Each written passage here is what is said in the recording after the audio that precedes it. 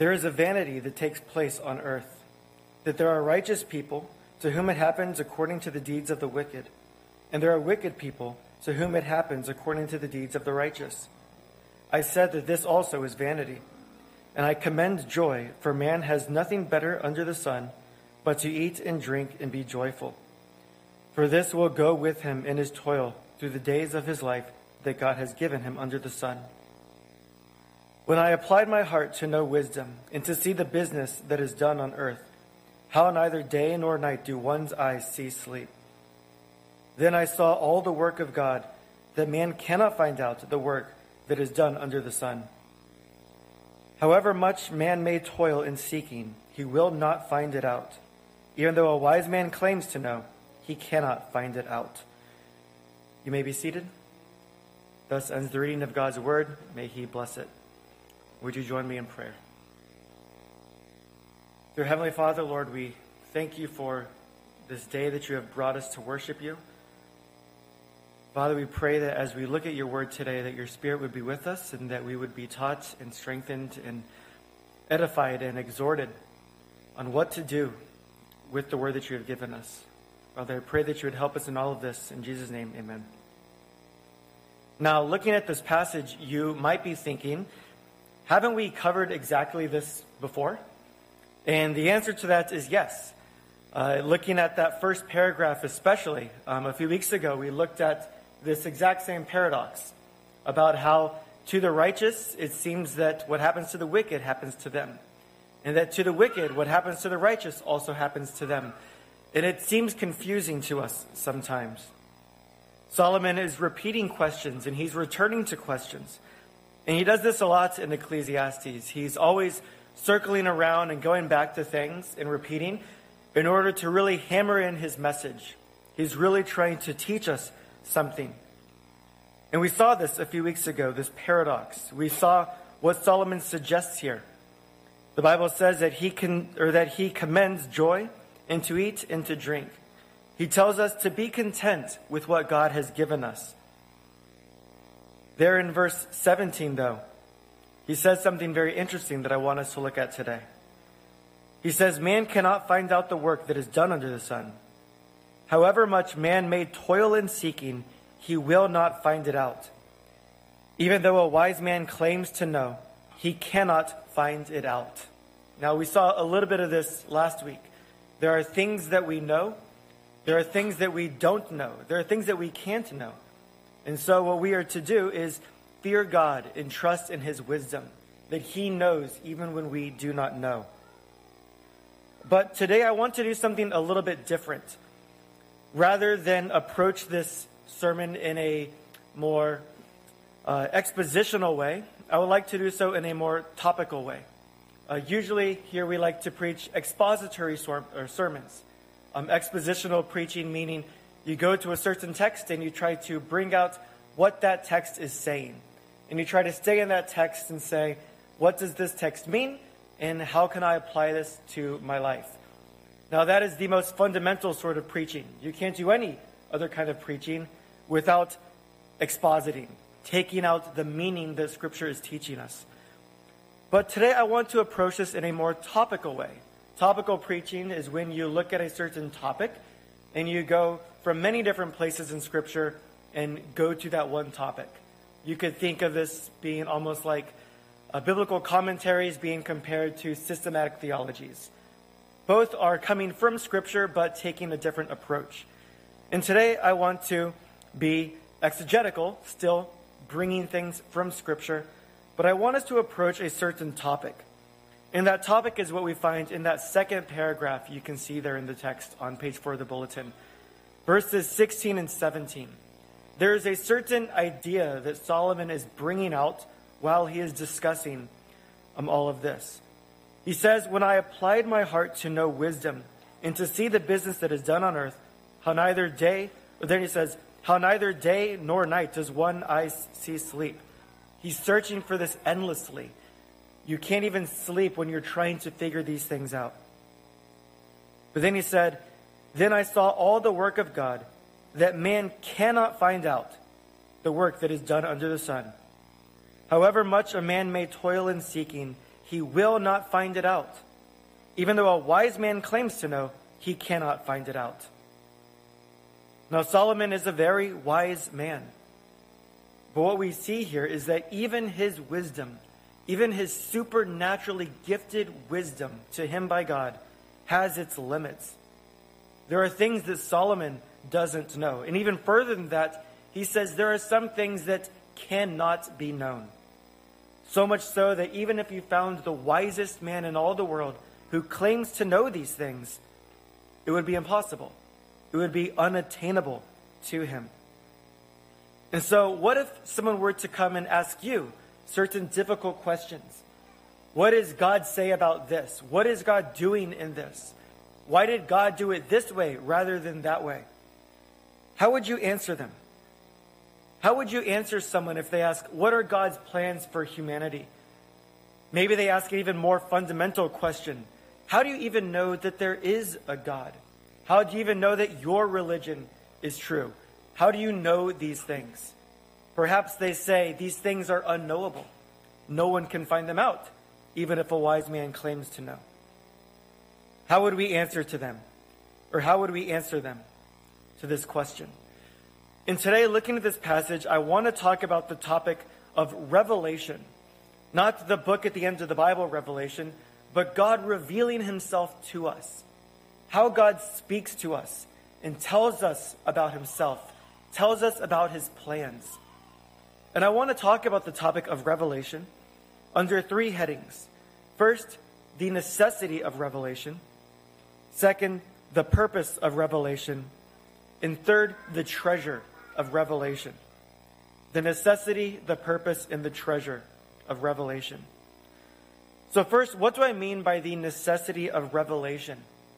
There's a very famous mathematician, logician, philosopher from a while back, not too long ago, but his name was Bertrand Russell, and maybe you've heard his name before. He was a very famous agnostic who wrote the book, Why I Am Not a Christian. And in that book, he writes, an agnostic thinks it impossible to know the truth in matters such as God and the future life in which Christianity and other religions are concerned, or if not impossible, at least improbable at the present time. And he goes on to say, I think that if I heard a voice from the sky predicting all that was going to happen to me during the next 24 hours, including events that would have seemed highly improbable, and if all these events then produced to happen, I might perhaps be convinced at least of the existence of some superhuman intelligence. Now, there's something interesting about that statement there, and about statements made by other agnostics. Agnosticism being the idea that knowledge of God is unattainable, or knowledge of the supernatural is unattainable. Maybe there is a God, maybe there isn't. Really, we have no way of knowing. There's something interesting about this section, and what's interesting is that they are somewhat right, but also very wrong. In those two quotes, Russell hits on something. He essentially says, God and supernatural things are impossible to know, and those who claim to know them cannot truly know them. However, I might possibly believe if I heard a voice from the sky giving proof of divinity. Very shortly said, he is saying, God is impossible to know unless maybe he were to speak to me. Now there is truth. There is some truth to that statement. Without revelation, with God revealing himself to us, without God speaking to us about himself, we could not know anything about God. That would be knowledge beyond our capacity. That would be knowledge beyond scientific inquiry. We could do all of this searching, all of the philosophizing, all of the searching things out, but we could never find God or understand God unless he were to first reveal himself to us. If I were to write a fictional story about a man named Bob who lived in a fictional world, in a fictional country, Bob would know nothing about Don Baker. He wouldn't be able to tell you anything about the United States of America. He wouldn't be able to tell you anything about teaching English or working in Korea. And Bob would have no way of understanding that in his fictional world on his fictional planet. That would be knowledge completely unattainable to him. And that is because the creation has no ability to move from the realm of the creature to the realm of the Creator. It is impossible. Speaking of God's thoughts and his works, Isaiah 55, 8-9 says, "For my thoughts are not your thoughts, neither are your ways my ways, declares the Lord. For as the heavens are higher than the earth, so are my ways higher than your ways, and my thoughts your thoughts." Now, it's not that God thinks smarter than us. It's not that God's ways are better than our ways. Rather, God thinks and he works in ways categorically different from us. God's thoughts are not higher thoughts. They are creator thoughts compared to our creaturely thoughts. God's ways are not higher ways than our ways. Rather, his ways and his works and his deeds, his being, is that of the creature. Whereas what we have, our ways and our doings, are creaturely. God is the creator. I think I said creature. God is the creator, but we are the creature. Therefore, our ways of thinking, our ways of doing things are not only lower, but they are in a different category altogether. They are creaturely. They are limited. God's ways cannot be understood by us. In 1 Timothy chapter 6, verse 16, Paul describes God as dwelling in unapproachable light, whom no one has ever seen or can see. That is where God is. He dwells in unapproachable light. No one has ever seen him, and no one can see him. Maybe you've seen the image going around the internet. It started a long time ago, of an astronaut up in space, and he has this little piece of paper that says, "I see no God here." It's a very blasphemous statement. It's a very evil meme to be made. But it's also silly. It doesn't make sense. It misrepresents our teaching. Even if my fictional character Bob were to climb the highest mountain in that world that I wrote, even if I were to write that Bob could create spaceships and fly to different planets, Bob could search all of the reaches of that created world, but he would never find me in mega coffee writing on my iPad about his world. It would be impossible. And so we could fly up to the faraway planets. We could search out the universe. We could do all of these things, but we are not going to find God in his unapproachable light, where we cannot see and where no one has ever seen. Bertrand Russell was right when he said that God is unknowable unless he were to speak. But this reminds us that he is very wrong in claiming that God has not spoken. You see, he is right in saying we could not possibly know God unless he were to speak to us. But he is wrong in saying that God has not spoken to us. Because the reality is that while revelation is absolutely necessary, it has also been done. God has revealed himself, and he has made himself known to us. And so even when we talk about God's transcendence, when we talk about God being above all things and separate from his creation, we must never talk that way in a way that implies, as it is, he cannot be known. It is true that apart from revelation, he cannot be known, but God has revealed himself, and so he can be known. And so I want us to look at that revelation. We have seen that revelation is necessary, but what is the purpose of this revelation? Why has God made himself known? So that we can talk about him today. So that we can talk about him intelligently today and what he has done in the world. When speaking of revelation, we can often talk about it in two different categories. There is what is called general revelation and what is called special revelation. General revelation refers to knowledge about God and how he has revealed himself through natural means, especially nature. This is generally to all creation. All people have seen his creation. All people have within him his law written on their hearts. They have this sense of the divine.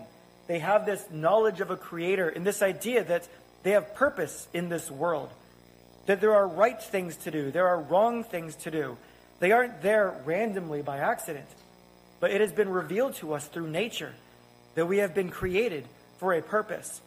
And so civilizations all around the world have desired to know this purpose. Obviously, they have been given some revelation to know even this. Psalm 19 says, "The heavens declare the glory of God, and the sky above proclaims his handiwork. Day to day pours out speech." Notice, day to day pours out speech. God's revelation in his creation is speaking. And night to night reveals knowledge. Romans chapter 1, "For what can be known about God is plain to them, the Gentile, heathen nations who were never given the law of Moses. What can be known about God is plain to them, because God has shown it to them.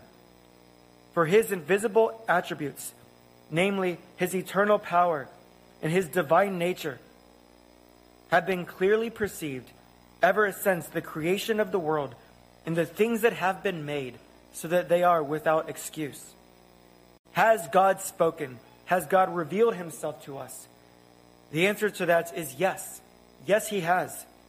The heavens declare his glory. Nature speaks to us that there is a God. It has revealed us, or has revealed himself to us. So much so that Paul says that even the nations are without excuse for their idolatry. They should know God from what they have seen, and yet in their hearts they have twisted it because of their sin. But given the revelation that they have been given, they should be able to know who God is and acknowledge him rightly as their creator. But we know also that mankind has fallen so much that even our reason, even the eyes that look at creation, have been so affected by sin, so totally depraved is our being, that something must happen beyond this general revelation if we are ever to be anything but condemned. And this is where special revelation comes into play. Special revelation is where God has especially revealed himself for the purpose of saving us. We see this especially in his word. We see this in the prophets. We see this ultimately in Christ. This is God's special revelation. The Belgic Confession says, "God makes himself more clearly and even fully known to us by his holy and divine word." That is to say, as far as is necessary for us to know in this life, to his glory and our salvation. Francis Turretin, the Reformed systematic theologian, he says concerning the necessity of this special revelation, he says, general revelation shows God's will with regard to the law, right? It shows what mankind must do, what is right, what is wrong, but imperfectly and obscurely. But the mystery of the gospel is entirely lacking in it. It proclaims the works of creation and providence, but it does not rise to the works of redemption and grace, which can be known to us only by his word.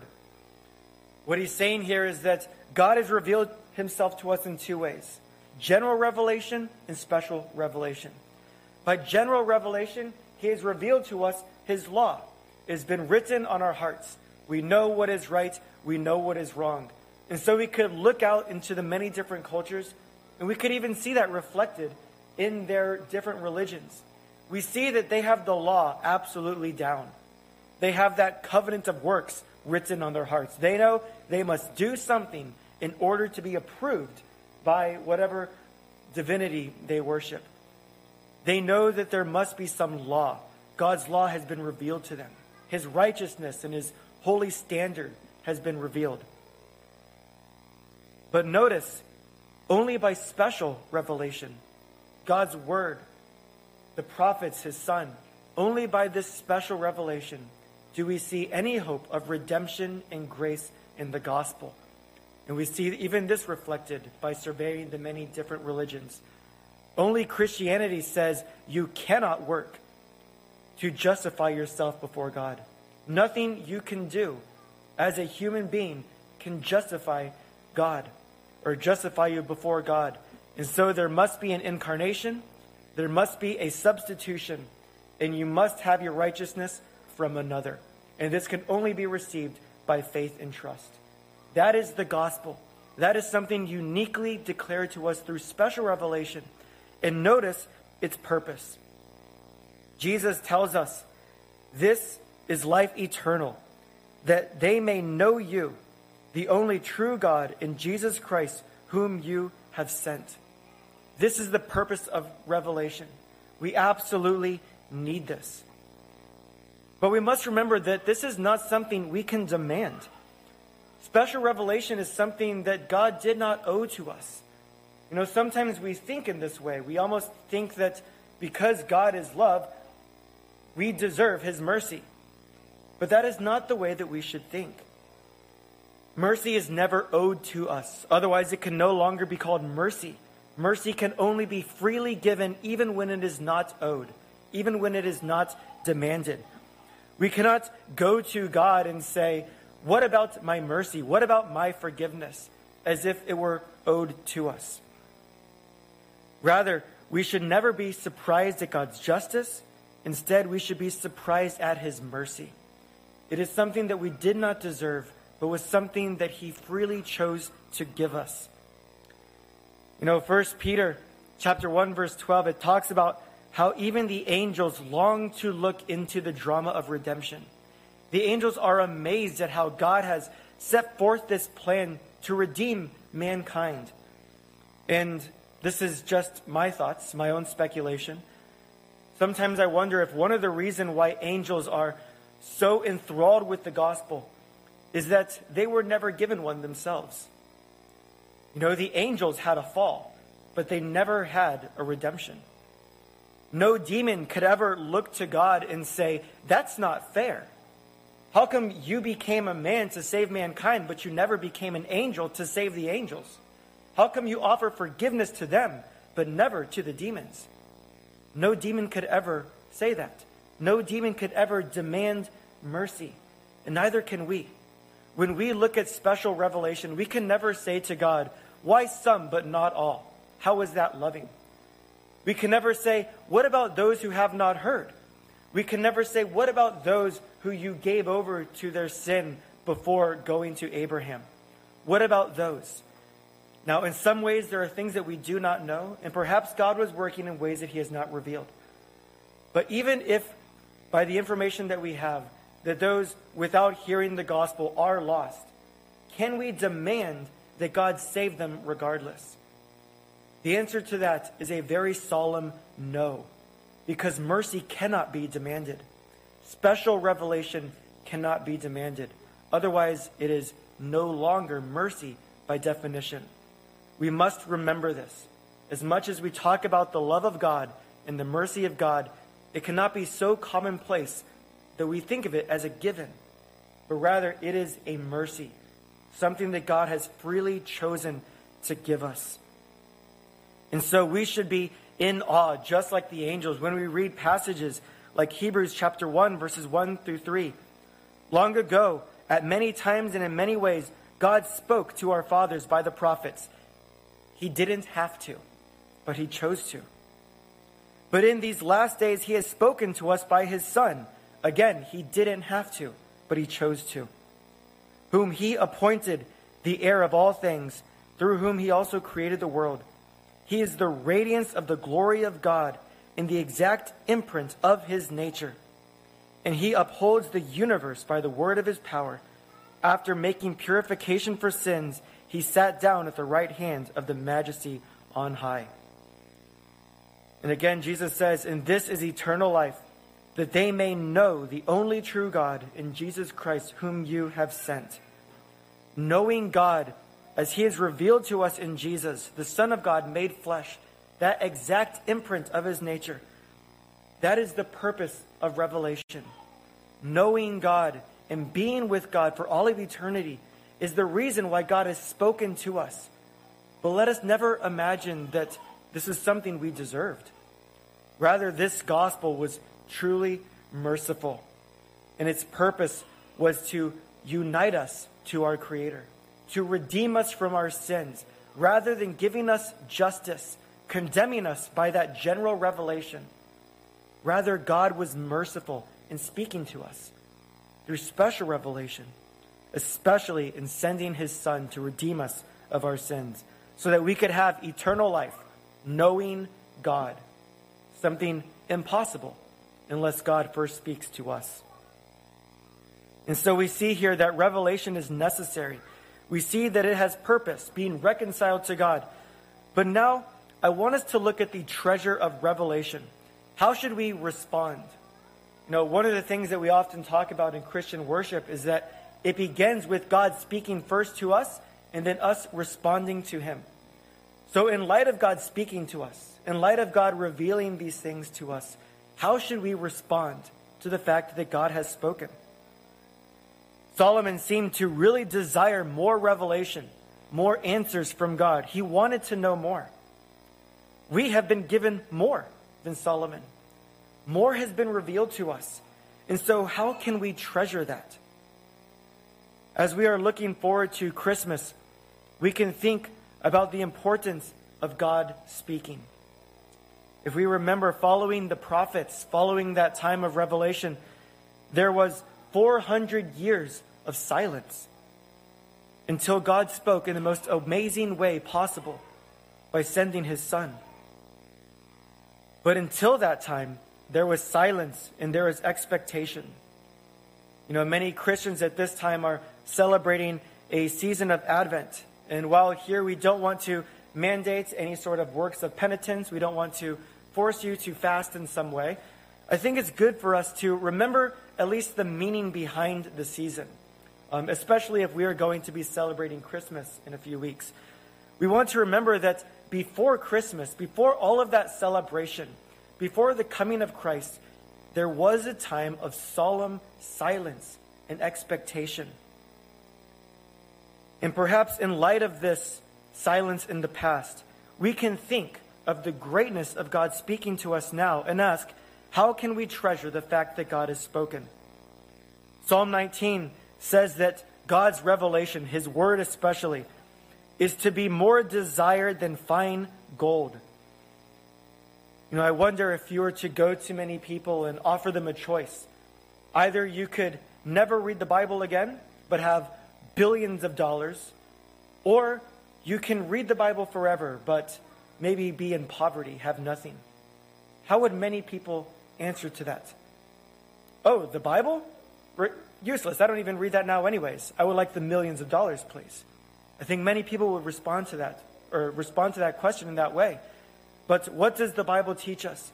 The Word of God, his revelation, is more to be desired than fine gold. Any riches that we can imagine is worthless compared to God speaking to us. Now, do we think about the Bible in that way? John Frame says, the Word of God is a great treasure. We should rejoice that our God is not dumb, meaning unable to speak, like the gods of the nations, but has shared with us his laws, his wisdom, and his love. And God is always with and in his word. When we read his word, we encounter him. And when we encounter him, we hear his word. How could we treasure the word made flesh, Jesus Christ, if we don't value the word inspired by his Holy Spirit? If you know that God has spoken, if you know that those words of Scripture that you hold in your hand are God's word to you, love your Bible and its teaching. Do not be ashamed of it, no matter how much the world wants you to be.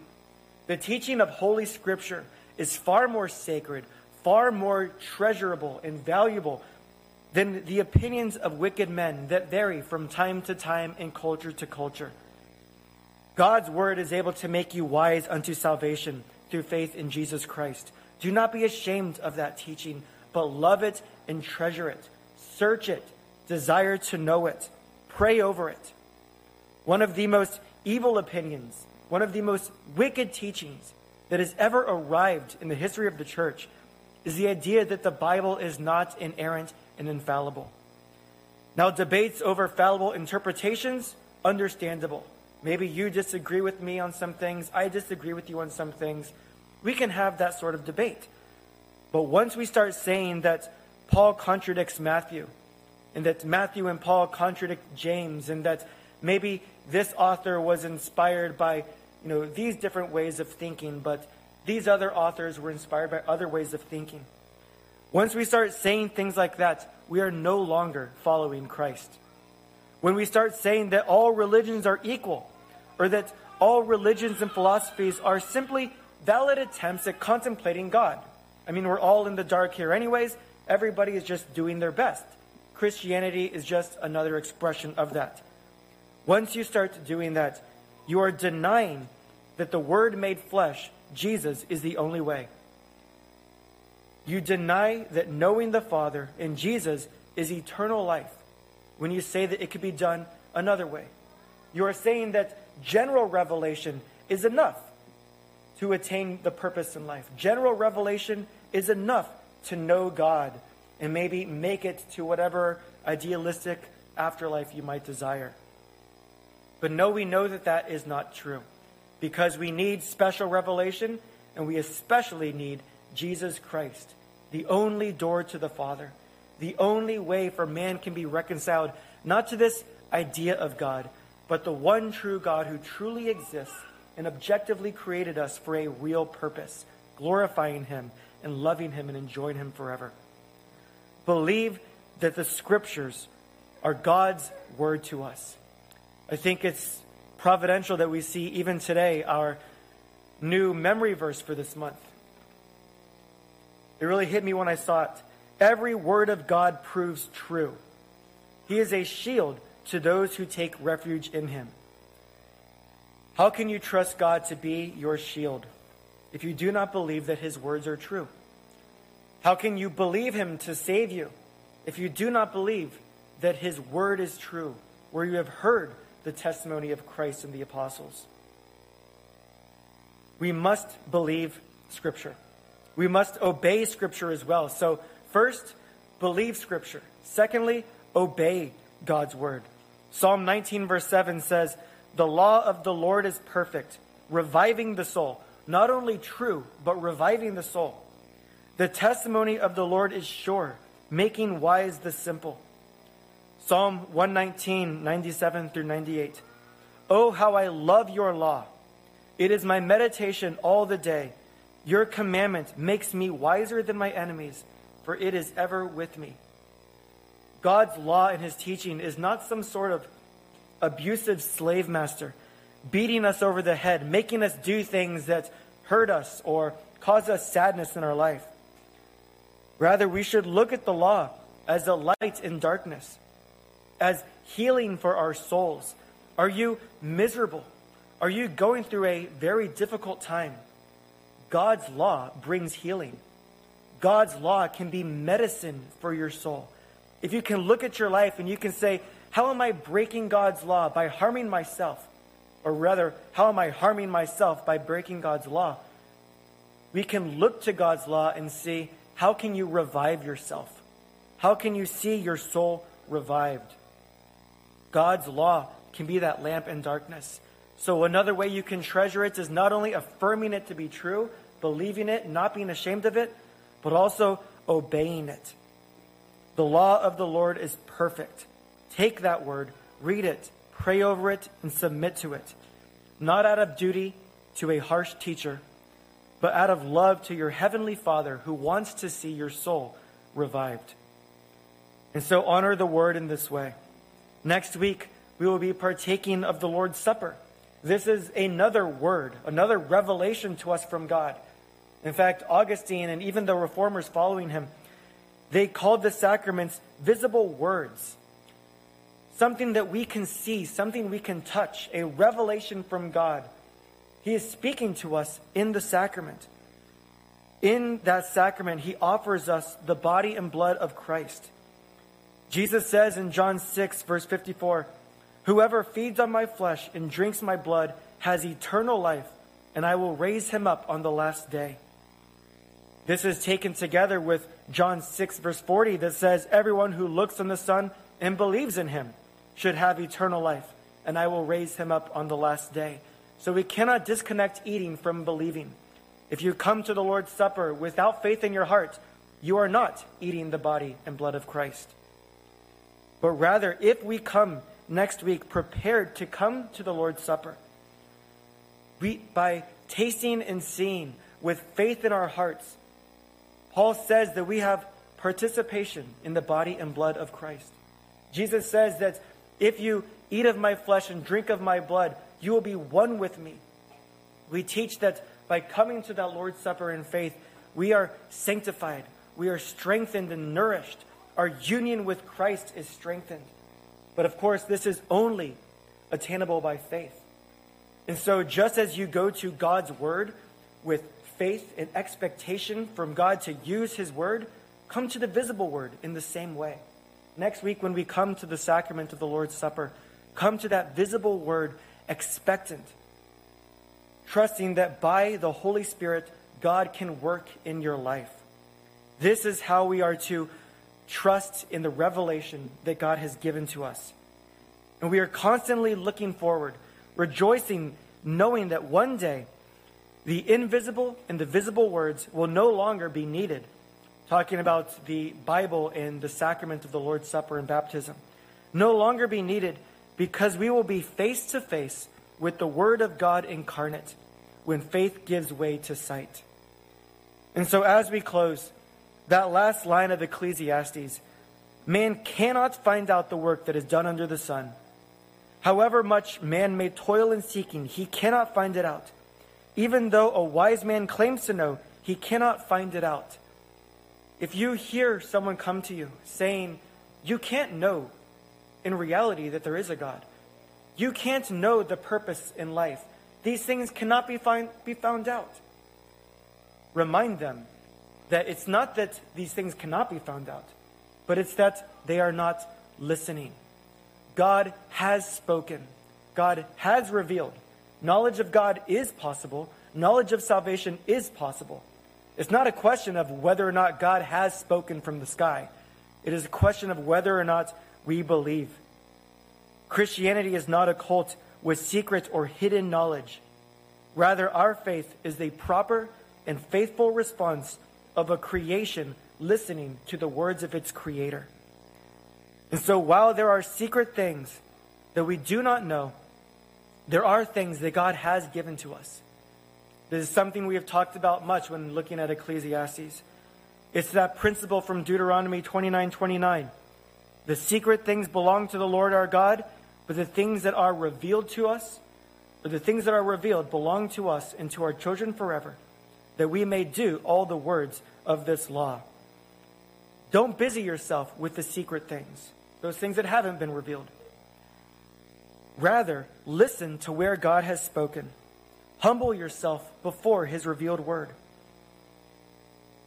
Listen attentively to it, doing all you can to understand it, and obey it with love and faith in your hearts, because that is really what is expected of you. In a few pages or in a few weeks, we will see Solomon's conclusion when he says, the end of the matter, all has been heard. Fear God and keep his commandments, for this is the whole duty of man. It is in light in this idea that there are things that we do not know. Rather, our duty is to fear God and keep his commandments when we do not understand what is going on, when we do not know what has been kept in silence.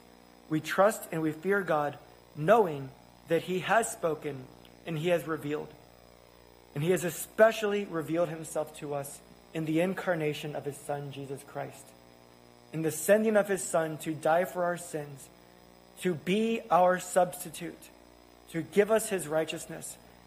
He has revealed not only who he is. If you want to know who is God, if you want to know what God is like, Luther says, look at the baby in the manger.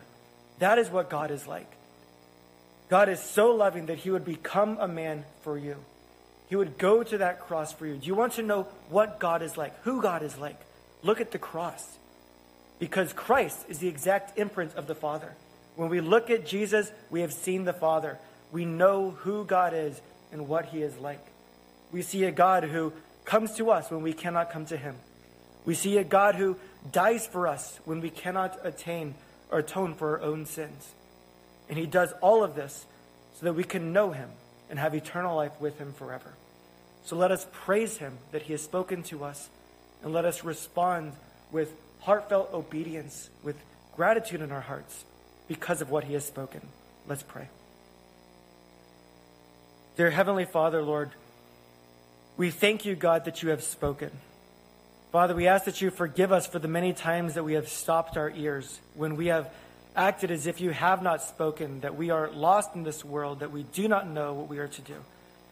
God, you have spoken to us, and you have spoken to us in the most loving way possible, by sending your Son to die for our sins and restore us to relationship with you. Father, I pray that throughout this week we would remember what we saw in the reading, that in the morning your mercies are new. Lord, we pray that in this new week we would go to those new mercies, that we would trust you this week, that we would desire to honor you and to serve you, and that we would be expectant for you to change us and help us. Father, I pray for all of us in this congregation that throughout this week we would treasure your word more, that we would read it daily, expectantly, praying over your word, knowing that it is a great treasure that you have spoken to us. So, Father, we thank you for not leaving us in darkness, but for giving us the light of your revelation. And again, Lord, I pray that you would help us in this week.